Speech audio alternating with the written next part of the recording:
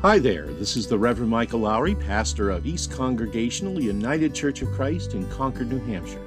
And this is Love to Tell the Story. You know, one of the things that I have always loved about the Gospel according to John is how all very rich and multi-layered it is from beginning to end. For instance, take the story of how Jesus healed the blind man at the pool of Siloam. Not only do we learn how this man was made to see for the first time in his entire life, as the story goes on, we discover how everyone else saw what happened. And in the process, we get insight into how we see Jesus as well. That's the subject of today's message, which is entitled, What Do You See? And it's based on that story I just mentioned from John chapter 9, verses 1 through 25. We begin, however, with a story of how we all tend to see things, even relatively small things, very differently from one another.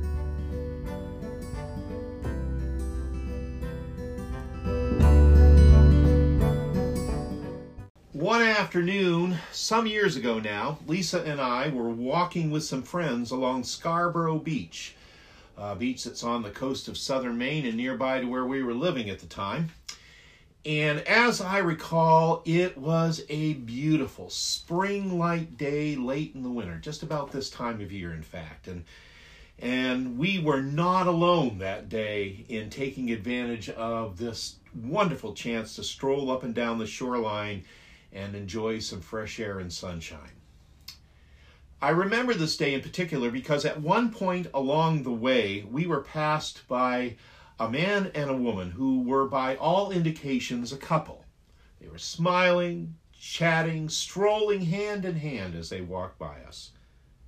The woman, she was young and attractive, probably in her 20s or thereabouts, and the man, well, let's just say he appeared to be quite elderly and was moving considerably slower than she was. Not that it mattered, because they were positively beaming as they happily made their way in the sand. Now, what was interesting about all this was that all of us who were walking in our party took notice of the two of them as they went by. But nobody said anything about it, at least at first. But finally, after a few minutes, one of our party made this comment. "Did you see those two? Wasn't that cute? Walking hand in hand like that, so incredibly sweet." Now that's what I would call a real May-December romance. To which another in our group immediately rolled their eyes and replied, "Romance, please. That girl was what in my day they used to call a gold digger. You can just tell to look at her that all she's interested in is whatever money he has." And of course, this was quickly followed by someone else in our group reminding us, and appropriately I might add, that we ought not be so quick to put this on the woman, when in fact the old man might well have been the predator in this scenario. Well, then there was another bit of silence while we all thought about that for a moment, and another theory finally arose. This one, if I remember correctly, came from my wife. Let's not jump to conclusions here.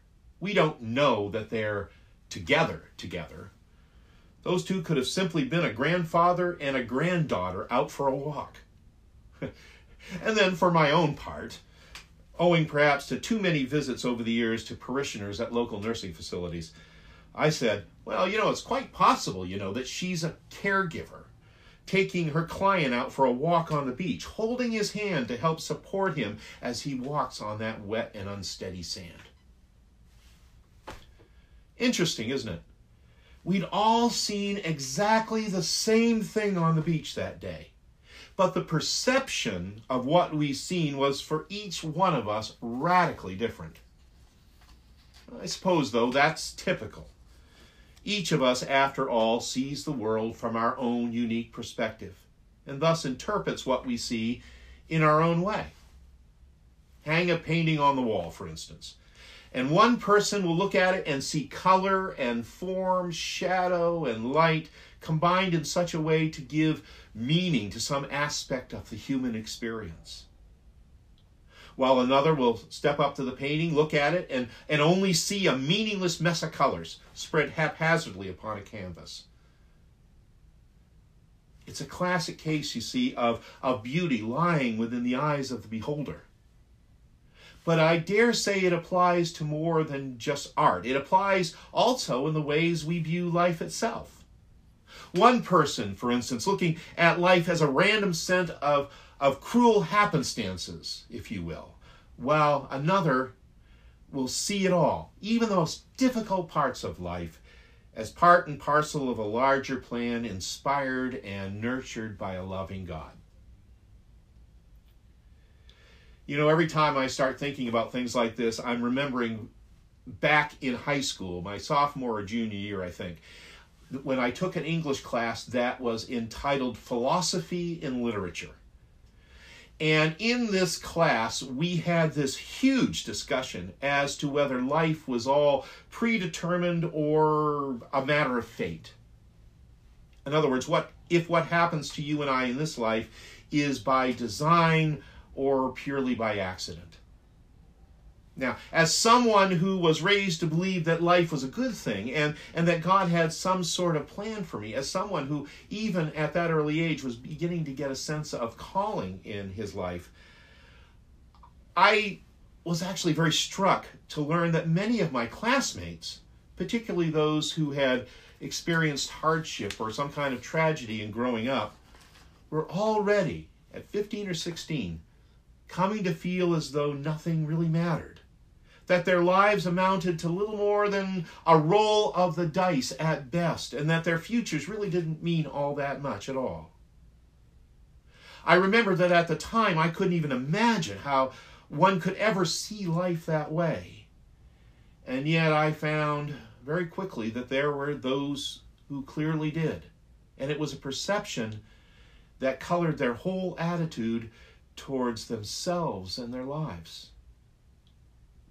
It does indeed seem as though the truth of what one sees is largely determined by how one sees it. And that, friends, is what our text for this morning, taken from the 9th chapter of John's Gospel, is all about. Now, this text that Sarah shared with us earlier is the story of how Jesus heals a man born blind by anointing his eyes with mud that was made from mixing the dirt with his saliva, giving this man sight for the very first time in his life. But as it turns out, this was only the beginning of the story. Ultimately, what this passage of Scripture is really all about is the sight of everyone else involved. It's pretty interesting, actually. What we discover in what is actually a very rich and detailed and kind of dense story in John's Gospel, we only read about half of it today, is that all these people who were on the periphery of the miracle, the man's neighbors, his family, the townspeople, the Pharisees, and the temple leaders, even Jesus' own disciples, each one of them had either directly or indirectly witnessed something absolutely amazing. A man who everyone recognized as a local beggar, mind you, a local beggar who had been blind since the day he was born, had suddenly met up with Jesus, and now he could see. A true miracle, no doubt. And of course, as the message puts it so well, soon the town was buzzing as to the nature of the miracle, so to speak. I don't think he intended the accent, but there you go. For instance, relatives and neighbors of the man immediately started to wonder aloud if this was truly the same blind man begging, or maybe it was just someone who looked like him. Because I suppose it's one thing to, if a so-called miracle happens to somebody you don't know, because then you can kind of allow your doubt to take over. You can, cry foul. You can you can be skeptical. But when it's somebody that you know, someone you've known or at least been aware of year after year, your whole life maybe, then the miracle of this healing is not so hard to dismiss. Isn't it interesting? as we read that story, to notice that one of the very first things this formerly blind beggar has to do is to convince the townspeople that it is indeed him, and that, yes, he'd regained his sight. I guess small towns are the same wherever or whenever you are. But that said, though, the response of the townspeople is nothing compared to that of the resident Pharisees. Because in truth of fact, even though the formerly blind beggar had been brought to them so they could themselves bear witness to what had happened, the Pharisees actually paid very little attention to the miracle that he'd received his sight. They chose instead to focus on the contention that by restoring this man's sight, this man Jesus had broken holy tradition by healing on the Sabbath, of all things. All most of those Pharisees could think about was that this so-called healer was not of God, for he had gone against the law of Moses. In their minds, Jesus, who had already gained quite a reputation for these acts of healing, was nothing more than a common sinner, to say nothing of a rabble-rouser and a huckster, and, might I add, a threat to their authority in the temple. Better, they reasoned, that the miracle worker be put in his place. Although, having said that, it should be noted that the gathered Pharisees were actually divided on this matter. Interesting. There were a few of the Pharisees who actually asked, how can a bad man do miraculous, God-revealing things like this? Bottom line, the fact that this beggar had suddenly regained his sight was more than the Pharisees could comprehend. So they, as the song goes, started the investigation, to the point of even bringing the man's parents before them to question them. Ostensibly, they wanted to discover if this man had really been born blind, or if maybe this healing was just some kind of fluke. In other words, had there been an actual healing that had taken place? If it had been the case, then who did the healing? And who was authorized to do that healing? And let's not even talk about the fact that if the beggar actually was blind, then according to their point of view, according to the tradition of the time, that blindness most certainly would have been the result of sin, either his own sin or that of his parents. But now, you see, something had happened. Something maybe even, dare I say it, divine. And it didn't fit into the Pharisees' rigid, legalistic mode of sin and righteousness. In fact, if you read on to the end of this 9th chapter of John, you will find that when the investigating Pharisees couldn't get this formerly blind beggar to admit some trick, or at least to confess loyalty to the God of Moses, just before they threw him out of the temple altogether, they shouted at the man, "You are steeped in sin at birth. How dare you lecture us?" It's like we said before, though we might see the same things, the truth of what one sees is largely determined by how one sees it. And it's that perception that colors just about everything else in life. And so it was for the Pharisees. They could not see what was happening at all. They could not comprehend that the Spirit of God was working in their midst through the healing acts of Jesus.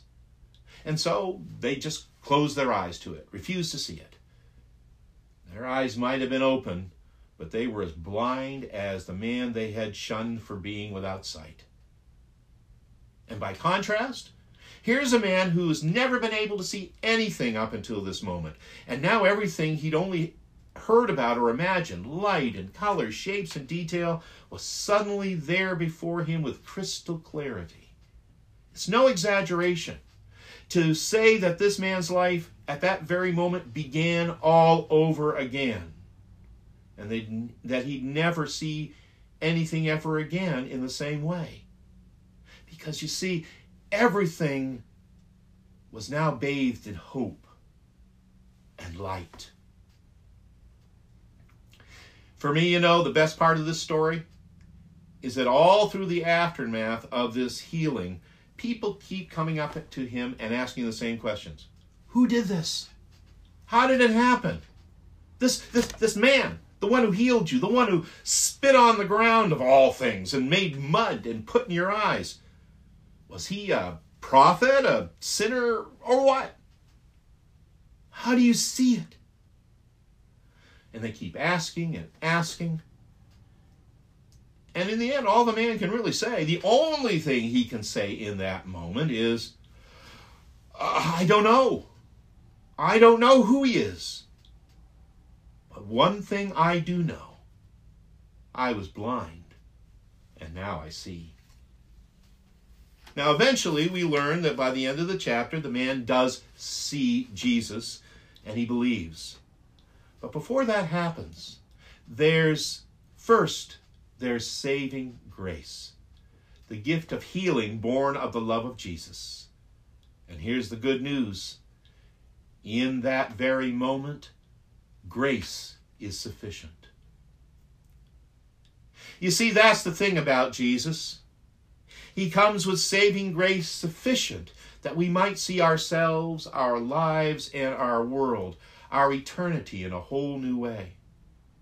Yes, it's true what we said here a couple of weeks back. We are sinners, each and every one of us. Thanks be to God, that's not the only point of view we're given.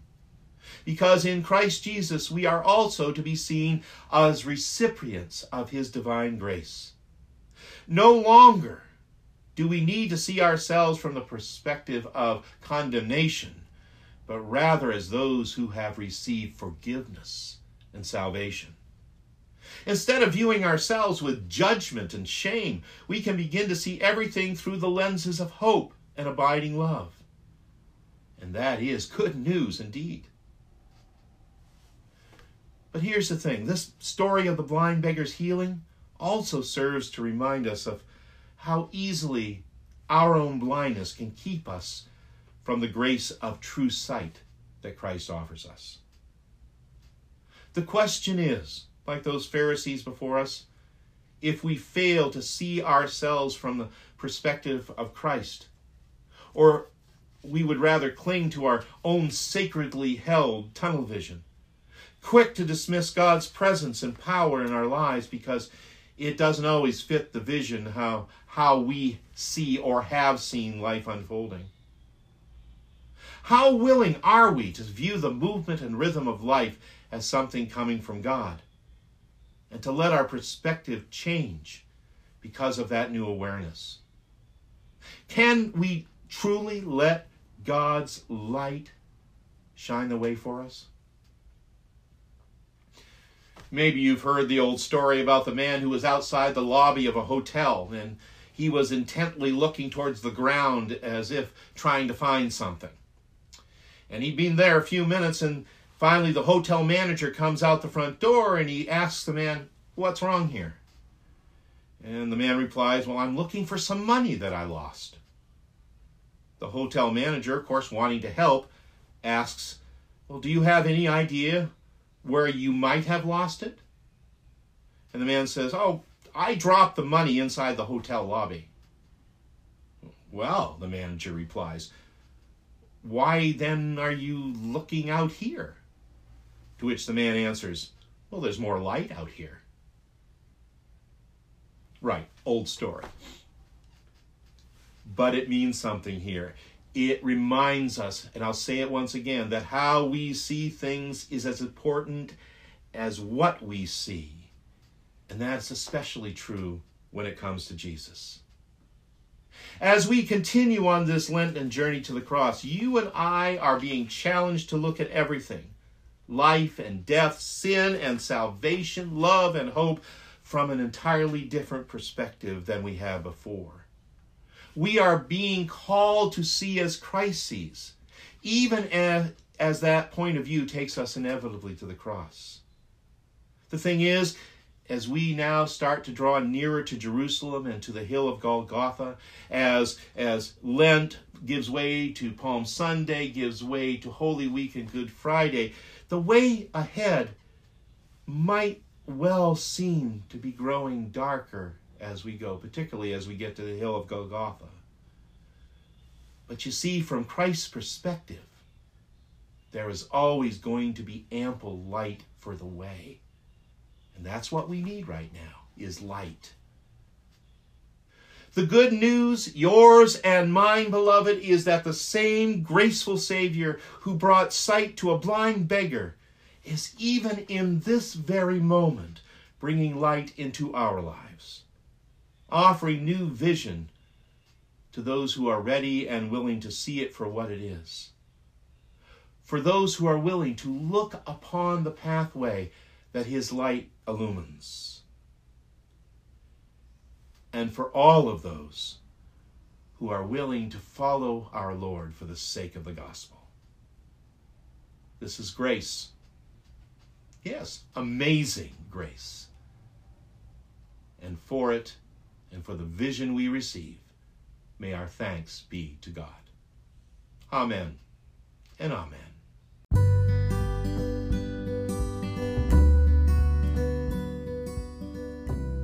And that's the message entitled, What Do You See? It was recorded as part of our March the 14th online service of worship at East Church, to which, by the way, you are always invited to join us live, each and every Sunday morning at 10 o'clock via Facebook Live on our East Congregational Church Facebook page. In these continuing days of pandemic, and as we draw near to Holy Week and Easter, these services have proven to be very valuable.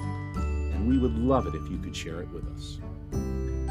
And with that, we're at the end of another episode of Love to Tell the Story. This is Michael Lowry, and I do thank you for listening today. And until next time, stay safe, be well, and may God bless you with a great day every day. Talk to you soon.